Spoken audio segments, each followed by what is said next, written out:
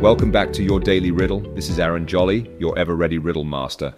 Today I've got another original riddle that's short, simple, yet sure to make your mind churn. Our episode today is titled Leaky, Speaky. Are you ready? Here goes the riddle, and I'll say it twice. I tell countless stories, yet I never speak. People pour over me, yet I never leak. What am I? Let's go over that again. I tell countless stories, yet I never speak. People pour over me, yet I never leak. What am I? Take a moment to think it over. You can pause the podcast if you need more time. We'll be here with the answer when you're ready.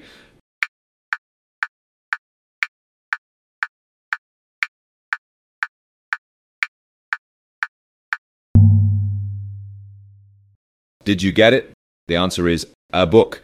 A book indeed tells countless stories without uttering a word. And when we say people pour over me, it means people concentrate or scrutinize every detail of the book. And no, it never leaks. A fun fact about books, the world's oldest known printed book is the Diamond Sutra, a Buddhist scripture which is dated back to 868 AD. And today, we have millions of books available in print and digital format. Imagine the number of stories waiting to be told. That's all for today's episode of Your Daily Riddle.